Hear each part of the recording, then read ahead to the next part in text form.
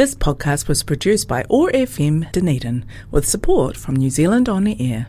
In the untouched regions of the forest, the kōkako runs through the treetops feeding on leaves, flowers and fruit. The South Island kōkako, with its distinctive orange wattles at the base of the bill, hasn't been sighted in many years and may be extinct. A situation the blue-wattled bird of the North Island may find itself in unless its habitat is preserved. Its delightful call includes a variety of rich organ and bell-like notes. Community or chaos? We can construct and nurture community or fall into chaos.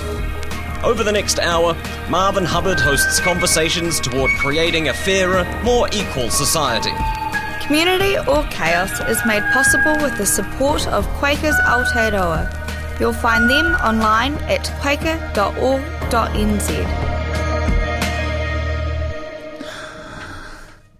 Good day, friends. Today we have Stephen Zunas, a professor of international relations at the University of San Francisco, specializing in the Middle Eastern politics, U.S. foreign policy, and strategic nonviolent action.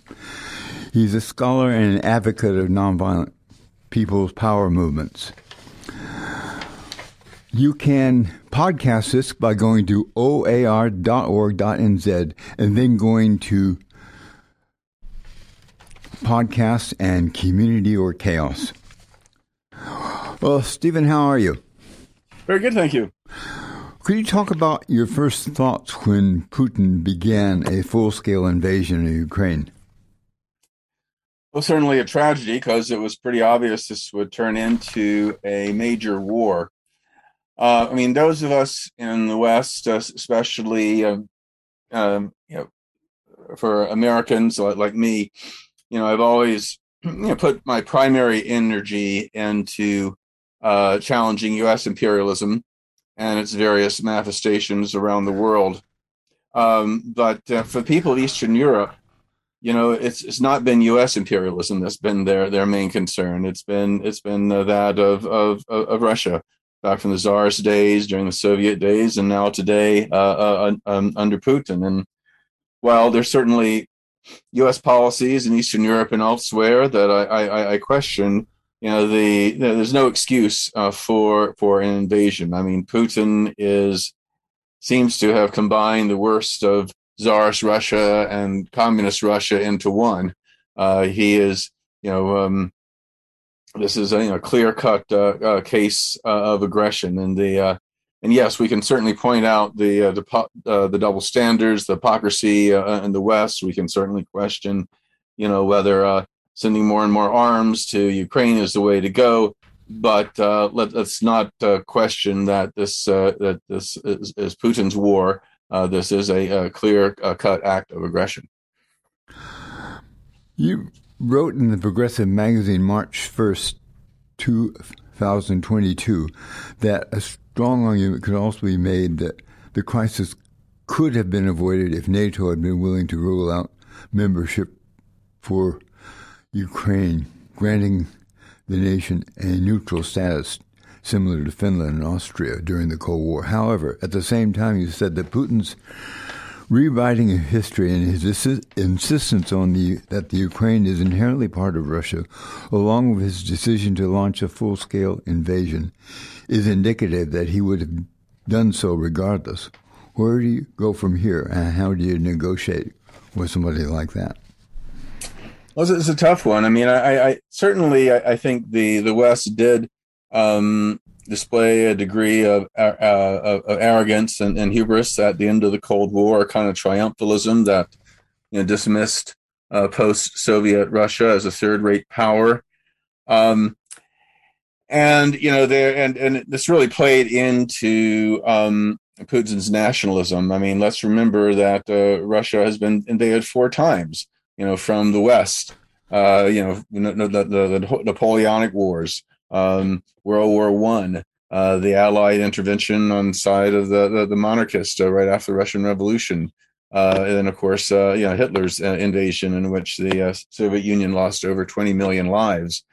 And so there's this kind of paranoia about their security on the on their west, and and I think it would have certainly been good if Russian concerns and sentiments had been taken more thoroughly into account. But as I noted, if you read Putin's speeches about it, there's actually very little mention of NATO.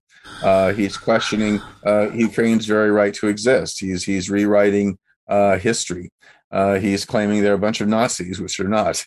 He's using. I mean, I really think that this is about basically an imperial design. And again, it's unfortunate that there are elements in NATO in the West that did take some actions that some people consider provocative, that some people are using as an excuse. But again, I think this is something that Putin would have done anyway, regardless of the Western position on NATO. Well,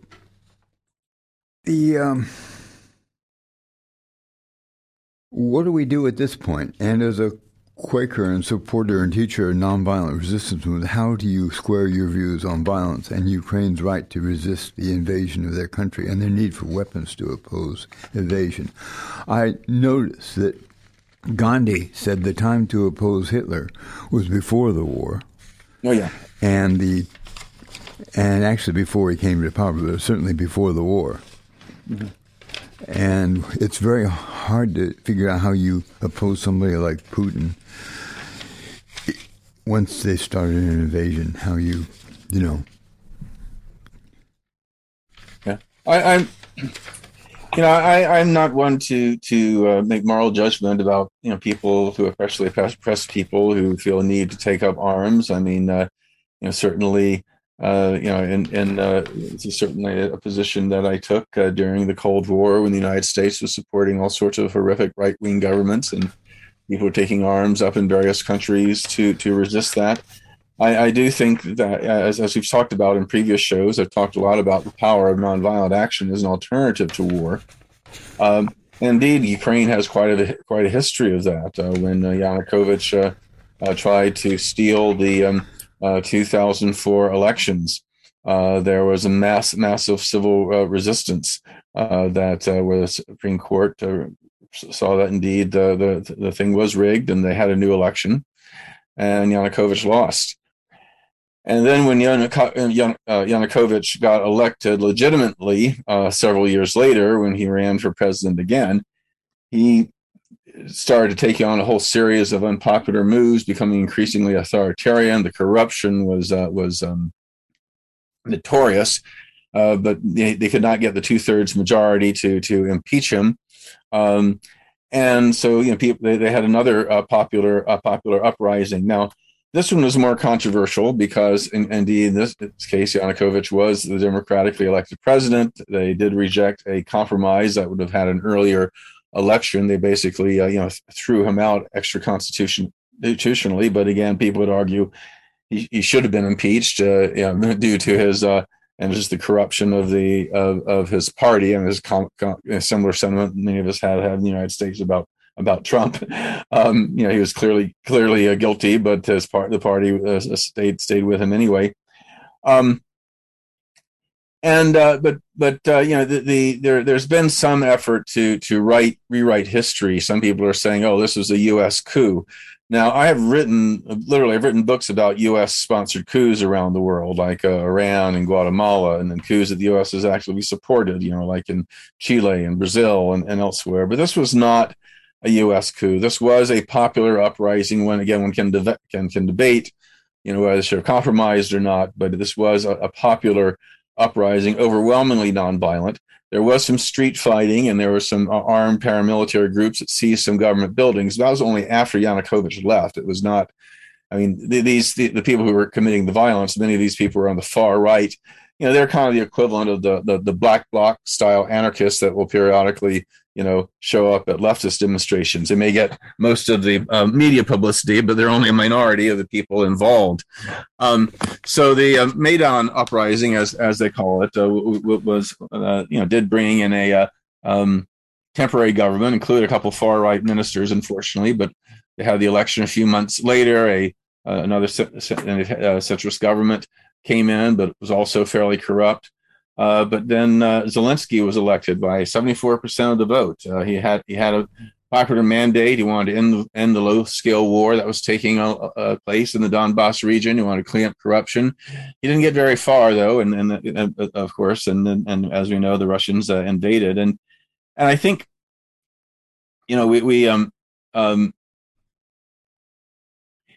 when one can.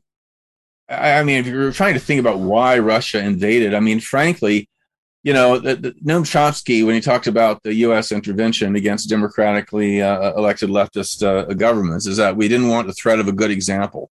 The U.S. did not want a successful socialist experiment to take place in Latin America or wherever, and that's why we were willing to go to such extreme ends to topple those governments. Well, I think in the case of Putin, a Western liberal democracy that leaned toward Europe would become a member of the EU.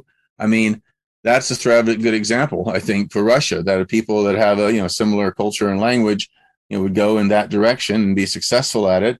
I think some Russians might want to try to emulate it, and I think maybe that's what might have motivated Putin to invade. Do you think if he'd have been did he actually think that he would walk into Ukraine and be met with flowers and the invasion would be successful in a matter of days or even, or weeks? Yeah, that appears to have been the plan. He planned to seize Kyiv and basically install a puppet government that would agree to some kind of association with Russia. And clearly that did not happen. I mean, I think historians may look back and say what finally formed the Ukrainian nation, it was Putin and the resistance to it, because this idea that Ukraine has had a national identity for many, many centuries. I mean, for the 350 years they're under Russian control, initially under the Tsars and under the Bolsheviks. They were the largest captive nation in the world, the largest a nation that didn't have a state, and finally it got a state. And it's a diverse country. Not everybody is Ukrainian, but even the ethnic Russians, it appears the majority wanted to be part of Ukraine, not part of Russia. Zelensky himself is an ethnic Russian, and so I think this idea that the Russians are horribly oppressed and that they wanted to reunite with the motherland, that kind of thing, that doesn't have much basis to it. And besides, even if the majority of people of Donbass and Crimea wanted to, it is part of Ukraine. The Budapest and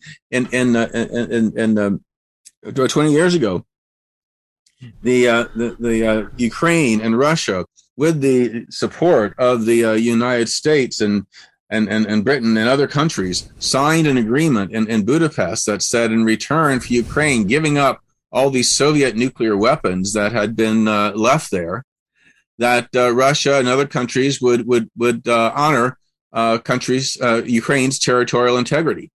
And they violated that agreement. And so this war has been like the invasion of Iraq, when the U.S. invaded Iraq after Iraq gave up its nuclear program and after it agreed for the International Atomic Energy Agency to have unfettered inspections. We set back the cause of nuclear proliferation because we showed people that, if you disarm and bring in inspectors, we'll go ahead and invade you anyway. Well, Russia, it's a similar kind of thing. They agreed to give up their nuclear weapons in return for recognizing a territorial integrity. Russia invades anyway. So what lesson does that give to countries that have that nuclear that desire nuclear weapons? So again, this invasion is a real disaster in terms of world order and disarmament and a bunch of things.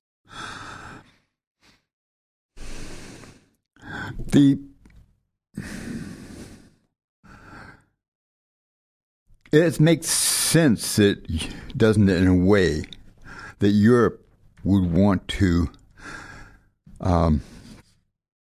provide Ukraine with some defense weapons with the ability to defend themselves, and that other countries would do that. Now, they may all have different motives, but they'd all have a sense of outrage at the invasion of Ukraine, and if they're a European country, they'd have worries about that. I mean, I think part of the problem for the United States is that we're not in a position to take much leadership on this question. I mean, Biden is correct that wars of aggression are illegal. They're a violation of the United Nations Charter. Yet, as head of the Senate Foreign Relations Committee, he was a leader in pushing the then Democratic-controlled Senate to authorize Bush's invasion of Iraq. Similarly, Biden quite correctly says Russia has no right to expand its territory by force. No country can unilaterally change international boundaries. And yet the United States is the only country in the world that has formally recognized Israel's illegal annexation of the Golan region of Syria and Morocco's annexation of the entire country of Western Sahara.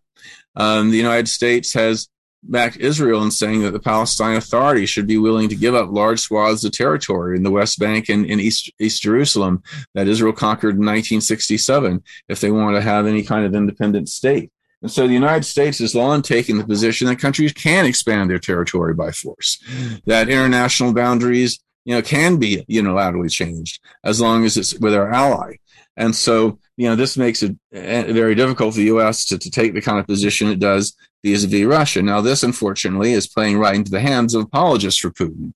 I mean, you have people in large parts of Africa and Asia and Latin America and elsewhere that are trying to defend the Russian position, even though it's indefensible, simply because they figure, the West is so hypocritical. There's so many double standards. The West has lied about so many things. He must be lying about Ukraine too.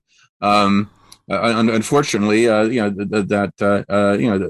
this is ignoring that there's aggression going on the Russian side as well. Of course, when you talk about the West, there is some difference between the United States and the European Union countries. Like, I'm not saying the European Union countries never do anything wrong, but they have a slightly different record. Yeah. And what's interesting is that it's not that the United States pushed Eastern European countries to become part of NATO against their will. They wanted to by huge majorities. Now, if I was Eastern European, I would have probably opposed it for various reasons, but I would have been a minority. That again, as I was mentioning earlier, for Eastern Europeans, Russia is a threat, not the United States. And so this and yes, the U.S. probably wanted to get all these Eastern European countries to get into NATO, so they have to buy NATO-compatible equipment from U.S. arms manufacturers. I'm sure there's a lot of money to be made and that kind of thing. But the U.S. was not going to attack Russia. I mean, it was no threat to them whatsoever. I mean, if Ukraine wants to be part of NATO, they can become part of NATO, just as if Cuba or Nicaragua, Venezuela want to be aligned with Moscow. They have every right to do that without the fear of the U.S. attacking them. And so, countries, can align as they want to align. But unfortunately, I think that, this big reliance on these formal, military pacts, unfortunately, is just, feeding the kind of arms race and the kind of insanity that has led to the unfolding Ukrainian tragedy. Do you think that every time a large nation, what we used to call superpowers, that may be an old-fashioned word at the present time, attacks and occupies a smaller nation, that hurts the international order, doesn't it? Very much so. Yeah. It's a problem. It's a problem of precedence, and indeed, that's one thing that the Western countries are really pushing. That this is about more than Ukraine. If Russia can get away with this, they might attack Lithuania or some other country, or give other country aggressors the idea they can get away with invading other countries. But the fact is, the U.S. has already given that. The support that European countries have been giving to Morocco, and And, they've been a little more moderate on Israel than the United States has, but there too, we're not talking about putting sanctions on Israel and Morocco for their refusal to recognize the territorial integrity of Western Sahara and Palestine and Syria. And this is, so I think one really, the tragedy in Ukraine can be an opportunity. We can talk about Morocco and Western Sahara. We can talk about Israel and Palestine. We can not as a whataboutism, not saying, oh, we have no right to and nobody has any right to disagree with what Russia does until these other situations are resolved. No, we need to be firm against our Russian aggression regardless. But I think we'd be a lot stronger in terms of getting the international community to unify, and we would get a lot more support for our position if we weren't supporting the very same kinds of aggression and violations of international legal norms that we're accusing Russia of doing. Is there a difference on what can be done when an independent country is undergoing an invasion and what can be done to aid lands and populations that have been under occupation for generations?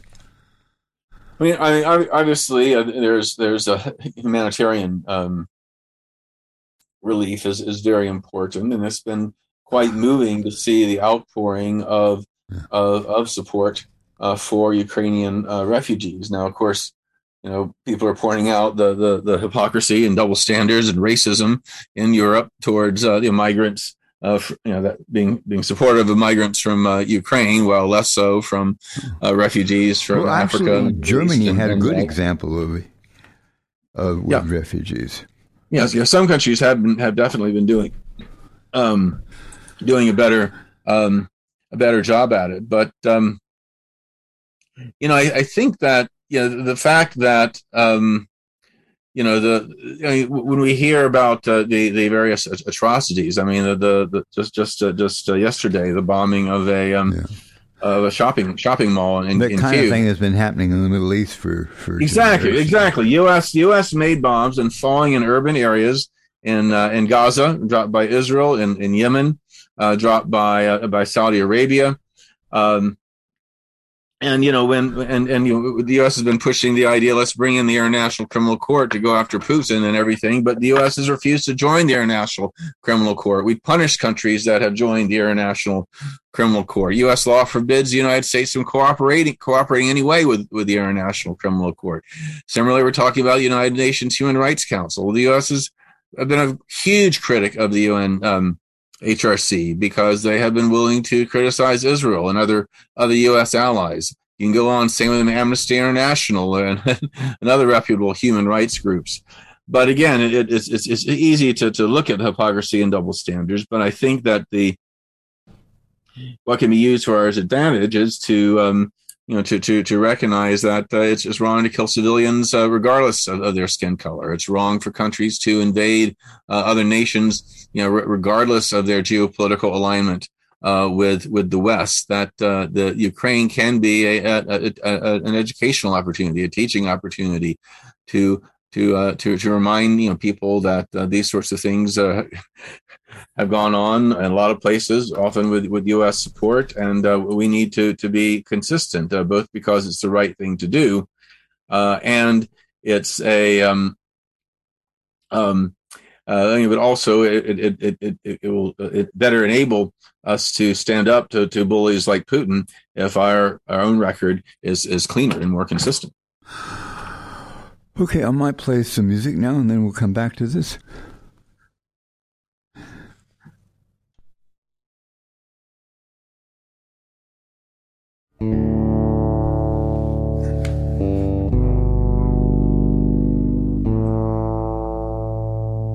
Don't you know it's darkest before the dawn, and this thought keeps me moving on. If we could heed these early warnings, the time is now, quite early morning.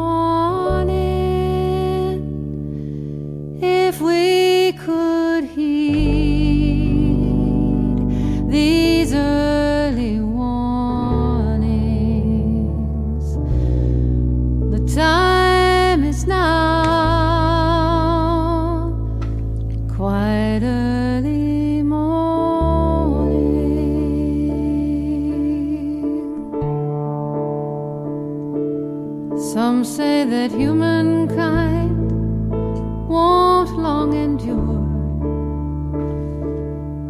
But what makes them all so sure? I know that you who hear my singing could make those freedom bells go on ringing. I know that you who hear my singing could make the freedom bells go on ringing. And so we keep on while we live, until we have no more to give.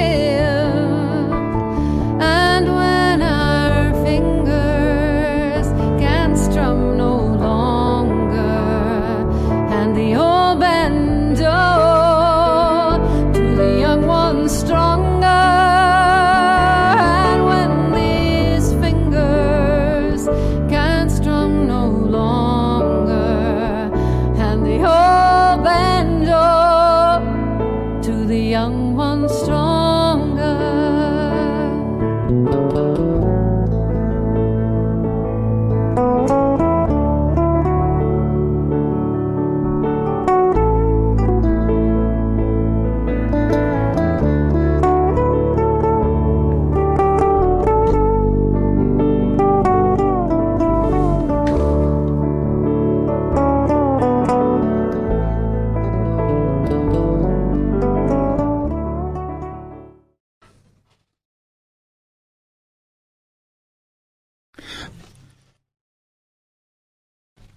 That was Quiet Early Morning with Holly Near.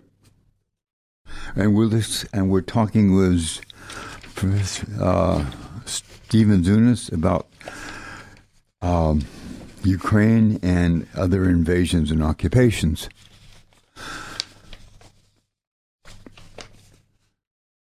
When we were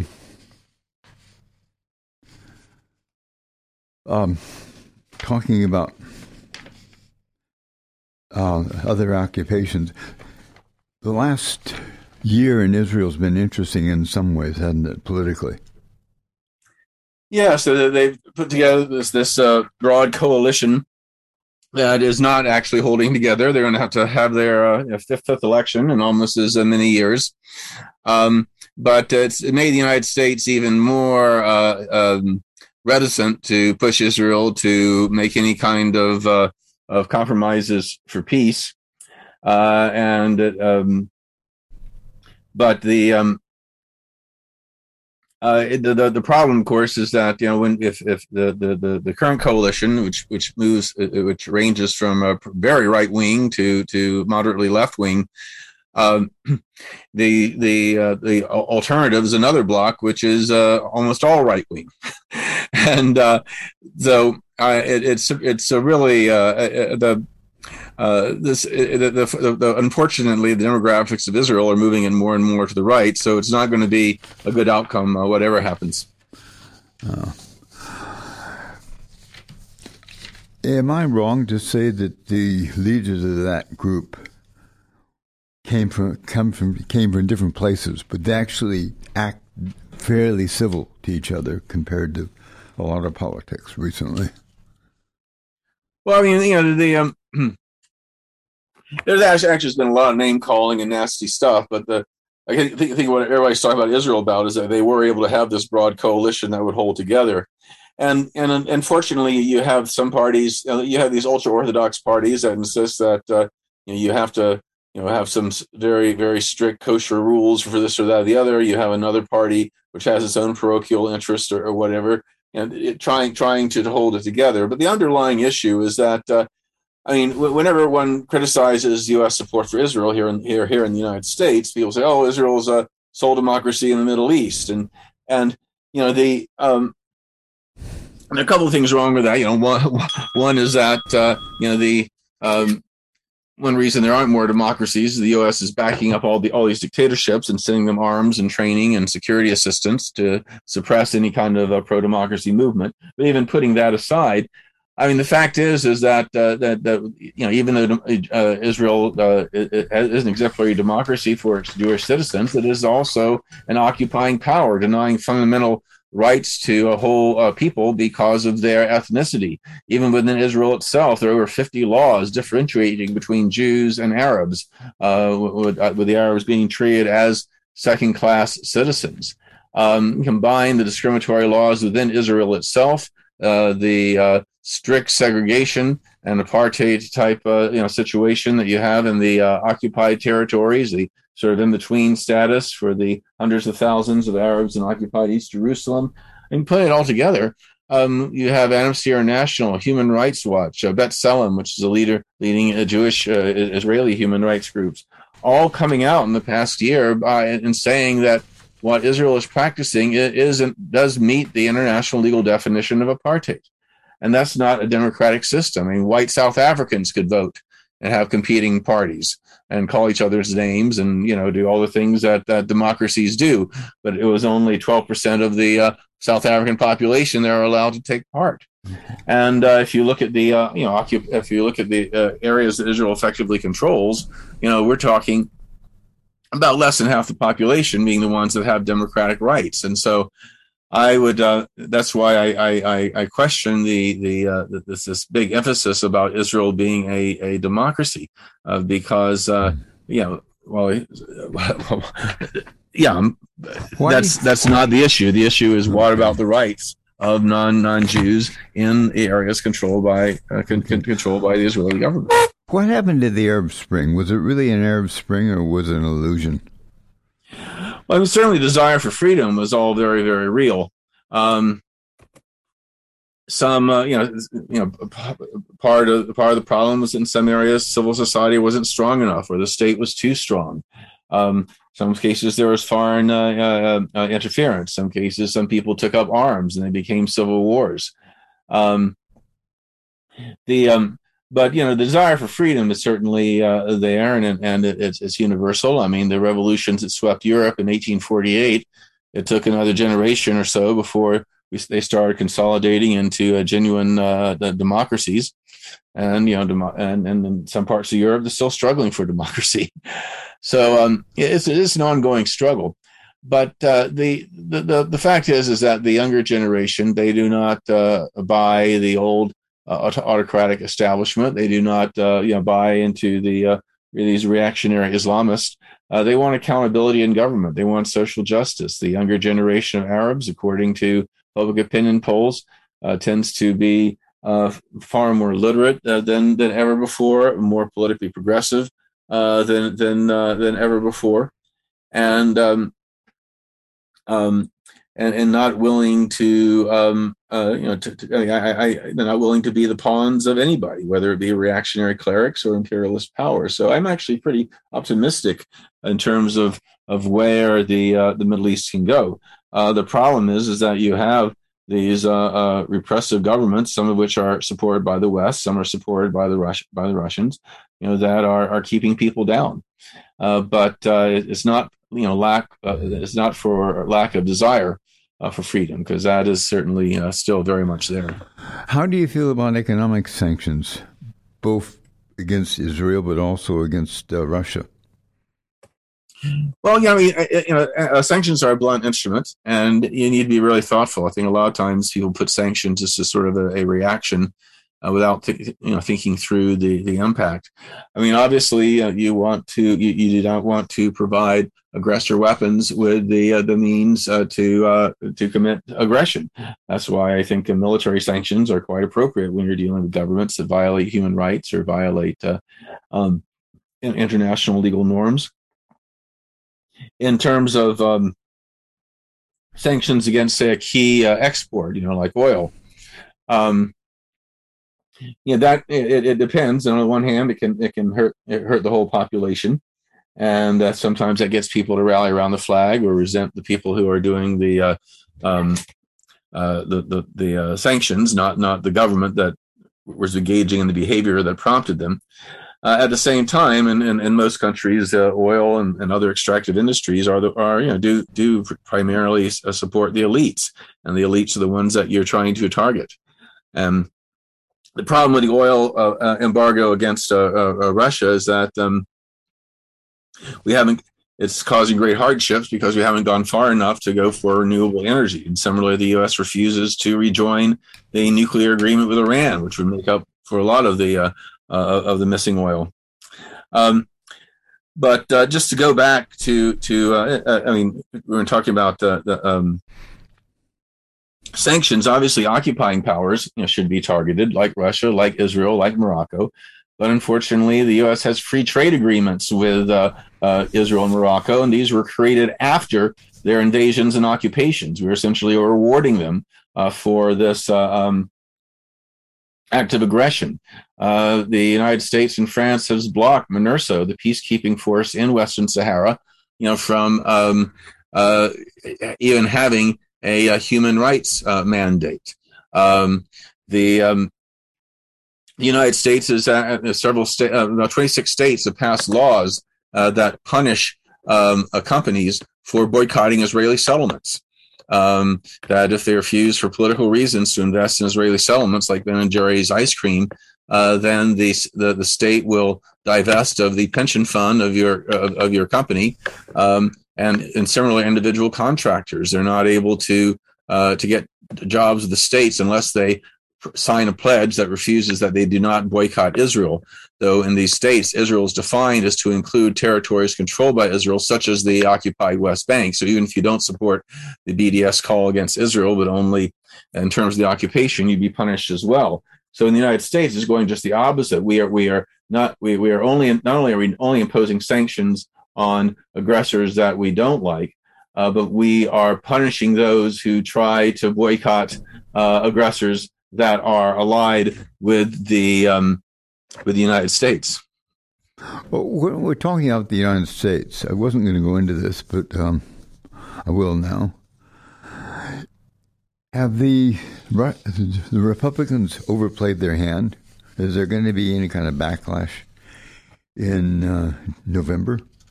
Well, I think certainly these hearings about the fact that the events of January 6th, 2020, were not just a spontaneous protest by frustrated Trump supporters. This actually was an attempted coup that involved the President of the United States. I mean, they were literally trying to physically prevent the peaceful, orderly transition of power, as has been guaranteed by the United States, Constitution for over 230 years. And this and the fact that many Republicans are denying that the seriousness of it, that are attacking the committee for even having these hearings, and that quite a few Republicans are perpetuating the lie that the election was stolen. In fact, polls show a majority of Republicans think that Biden is not the legitimate president of the United States. So we are, that a lot of people are buying into it. I think what might have a more negative impact on the Republicans would actually be the other big news has happened this past week in the United States, and that is the Supreme Court throwing out the previous Supreme Court ruling that abortion was a constitutional right. And immediately we have over 13 states where abortion is now illegal, almost in any circumstance.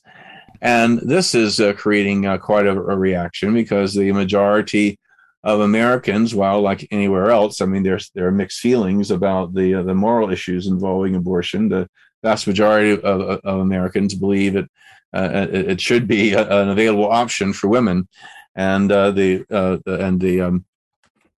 very, very, very hard line position taken by the Republican Party on this could alienate potential voters in the November elections. How crucial is that election? Which is pretty important. I mean, this is they control every single member of the House of Representatives is up for re-election. About a third of the U.S. Senate, and so it will say who controls the legislature. If the Republicans control it, they can block the investigations into Trump, and they can uphold some of these electioneering laws. I mean, it's quite, this is the Congress is going to be in power in 2024, and you've got a Supreme Court. Biden or some other Democrat wins the election, and when they come to count the votes on January 6th of 2025, if the Republicans control both houses of Congress, they may not honor the results. So we're talking about the Republicans are really going in an authoritarian direction. So this is it is pretty critical what's going to happen in November. I mean, what happened? Yeah, that's what is the worry, is that it won't just affect who becomes a congressman or senator. It may affect whether there can be a democratic election. Exactly. I mean, the threat of authoritarianism in the United States is very real. And it pains me to say that. I mean, I've been on your show for years, and of course, I've talked about how the United States supports these dictatorial regimes and occupying powers, and how despite the rhetoric, the U.S. government really doesn't support democracy as a principle. But at least we've been pretty good at supporting democracy here at home. And now we have one of the two major parties that really, quite frankly, does not support democracy anymore. They are willing to give up democracy rather than give up power, and this is a very scary time. How do you see the future of the European Union? I've had a soft spot for the European Union, to be honest, partly because of World War II and the idea that we don't want Europe at war with each other. We want them to be a peaceful society, if possible. And I mean, I think, and the European Union made a pretty good deal of that, actually. Yeah. I mean, they've had their issues, and certainly their left critiques about their kind of neoliberal orientation or whatever. But they've largely kept the peace. It's why they won their award of the Nobel Peace Prize. When you think of all the wars that have taken place in Europe over the centuries.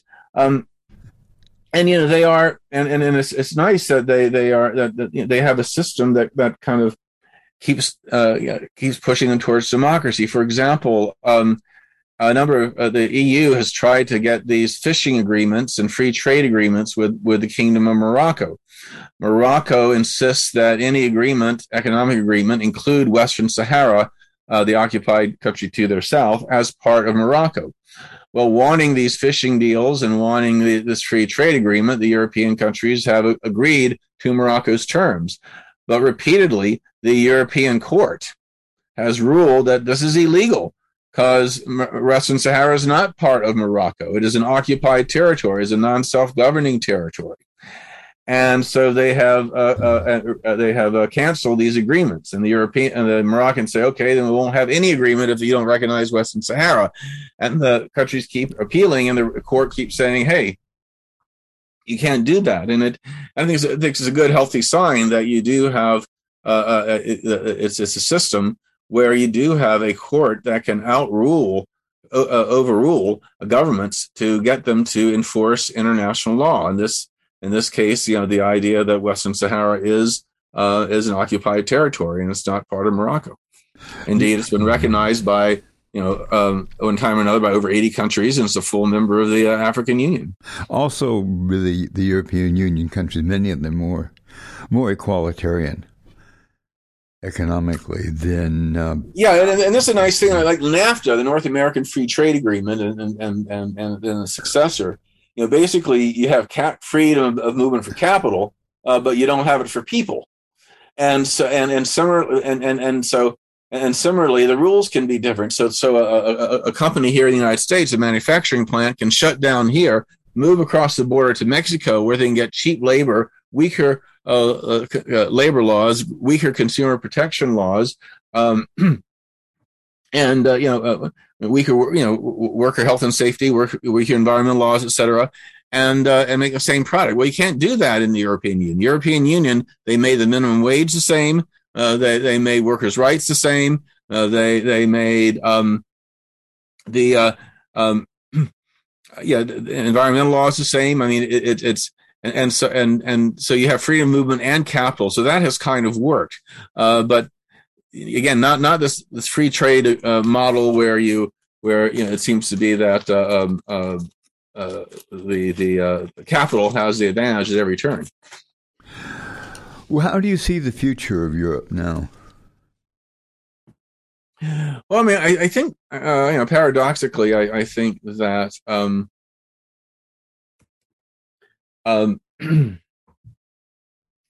the crisis with Ukraine is bringing them together more. Unfortunately, I think it does encourage militarization. They do see this military threat, and there'll be more money going into the military, which means less for human need, healthcare, education, and things that they want. Also, another question is that some of the Eastern European countries like Hungary and Poland, you wonder if they actually even meet the definition in terms of democracy. Given especially the way Hungary has been going in a more and more authoritarian direction. Interestingly, a lot of Republicans are seeing Hungary as a model for how they want the United States to be. Where the government essentially controls the media, where they've essentially controls the courts. They've gerrymandered to keep a permanent majority for the right wing party. Scary stuff that many Republicans want to emulate here in the United States. But I think the fact is the nation state is past its prime. We do need to have I think more regional integration, but it needs to be in a way that is more egalitarian and meets the needs of ordinary people. Do you think that Poland, for instance, may actually feel more of a need to integrate with Europe now and make some necessary compromises? I think so. It's in part because their civil society has been really pushing to not go as far as Hungary has in terms of denying individual rights. Immigration has continued to be a big issue. People are don't want to that their European leaders, of course, are afraid of the right wing. That the more immigrants come, it's going to encourage the right. That's why some left-leaning parties are actually being friendly with Morocco, because Morocco has threatened to let in a bunch of migrants if Europe doesn't support them more in the Western Sahara question. And so it's they certainly have their the issues that they're struggling with, but I think I really hope the European Union holds together. They're doing some important work. How about the UN? The UN has not been able to speak strongly about Ukraine as much as necessary. And for world peace and for climate change, we need some kind of organization like the UN that actually has some power and some legitimacy. And they have legitimacy, but they don't. Do you think there's any chance of the five-power veto being lessened in some way? Hard to see how it can be done structurally, and of course the Russian veto has prevents the UN from taking action on Ukraine, just like the U.S. and British veto prevented the United Nations from taking action against the war of aggression against Iraq. But there is more and more talk about the General Assembly or others taking more and more leadership that cannot make up for the presence of the veto, but can get countries more involved. Now, more countries involved in terms of promoting peace. Now the problem is that the United States has actually been opposing these reforms too, even though it would make it stronger vis-a-vis Ukraine, because United States, I mean the Russians, sometimes joined by the Chinese, have used their veto power over 24 times to prevent the international community from taking action around Syria or Ukraine, some other issues, but the United States has used its veto over 80 times, for over 40 of which, or close to 60, I should say, the United States was the sole negative vote. The sole negative vote. About half of these involved Israel. So Russia may be the big obstacle at the moment in terms of the United Nations living up to its potential, but the United States has certainly done its share and undermining the UN's authority as well. But smaller nations actually need a strong UN. Oh yeah, very much so. And of course, they're the ones that have been. I mean, that's one of the issues where I think the New Zealand's been very supportive of strong UN. In fact, a lot of I mean, in fact, I remember small nations would like to see the veto go. Yeah, in fact, and New Zealand has took some leadership on Western Sahara when the United States and France were blocking the Security Council from taking action when Morocco expelled the civilian MINURSO peacekeepers. And I remember the New Zealand delegate was rather upset that the United States kept watering down the resolution because, again, New Zealand, like a lot of small powers, recognizes that the UN is the only thing that's really helping, is really holding the international legal system together. And that's obviously to the advantages of smaller nations. How much power could the Assembly have if they were united, or say 80% of the Assembly was united? Well, I mean, there's certainly been. I mean, it depends on what people are actually willing to do. I mean, every year the General Assembly votes almost unanimously. I think the United States and Israel being the only dissenters in protest of the United States' continued economic embargo on Cuba. But again, that hasn't shifted U.S. policy. But still, I think in an increasingly interdependent world, having the international community challenging these kinds of policies certainly is an important message, and it certainly can be something of a deterrent to prevent the more outrageous behavior. But I keep going back to Western Sahara as an example that here we have a case where you have a country that is the Western Saharan movement, Polisario Front. They've never engaged in terrorism. They always worked through the UN. They've never questioned Morocco's right to exist.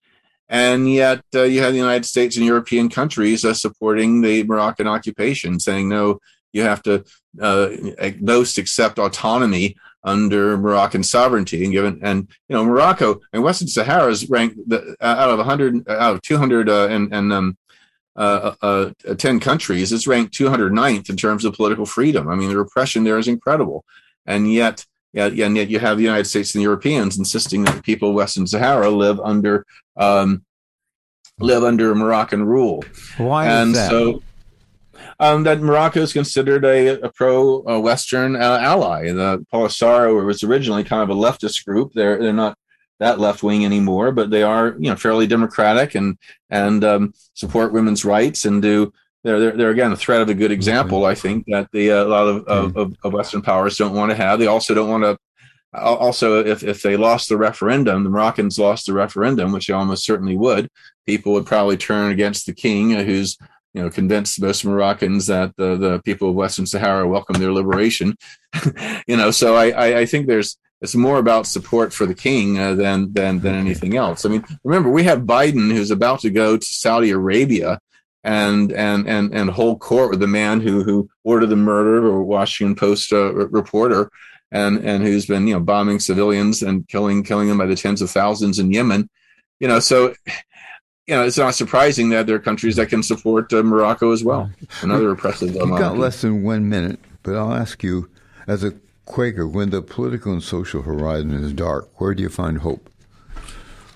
Oh, it helps being a professor and having and seeing all these very aware students who are very concerned. Young people are much more interconnected through social media. They know what's going on around the world. That in terms of their political attitudes, they're quite progressive and much more prone to action. So again, I think that's really where I see the hope is in young people and in global civil society. Okay, well, thanks a lot, Stephen. Thanks a lot for coming on, and we'll get together with you again later in the year. Great, looking forward to it. Thank you so much. This podcast was produced by OAR FM Dunedin with support from New Zealand On the Air.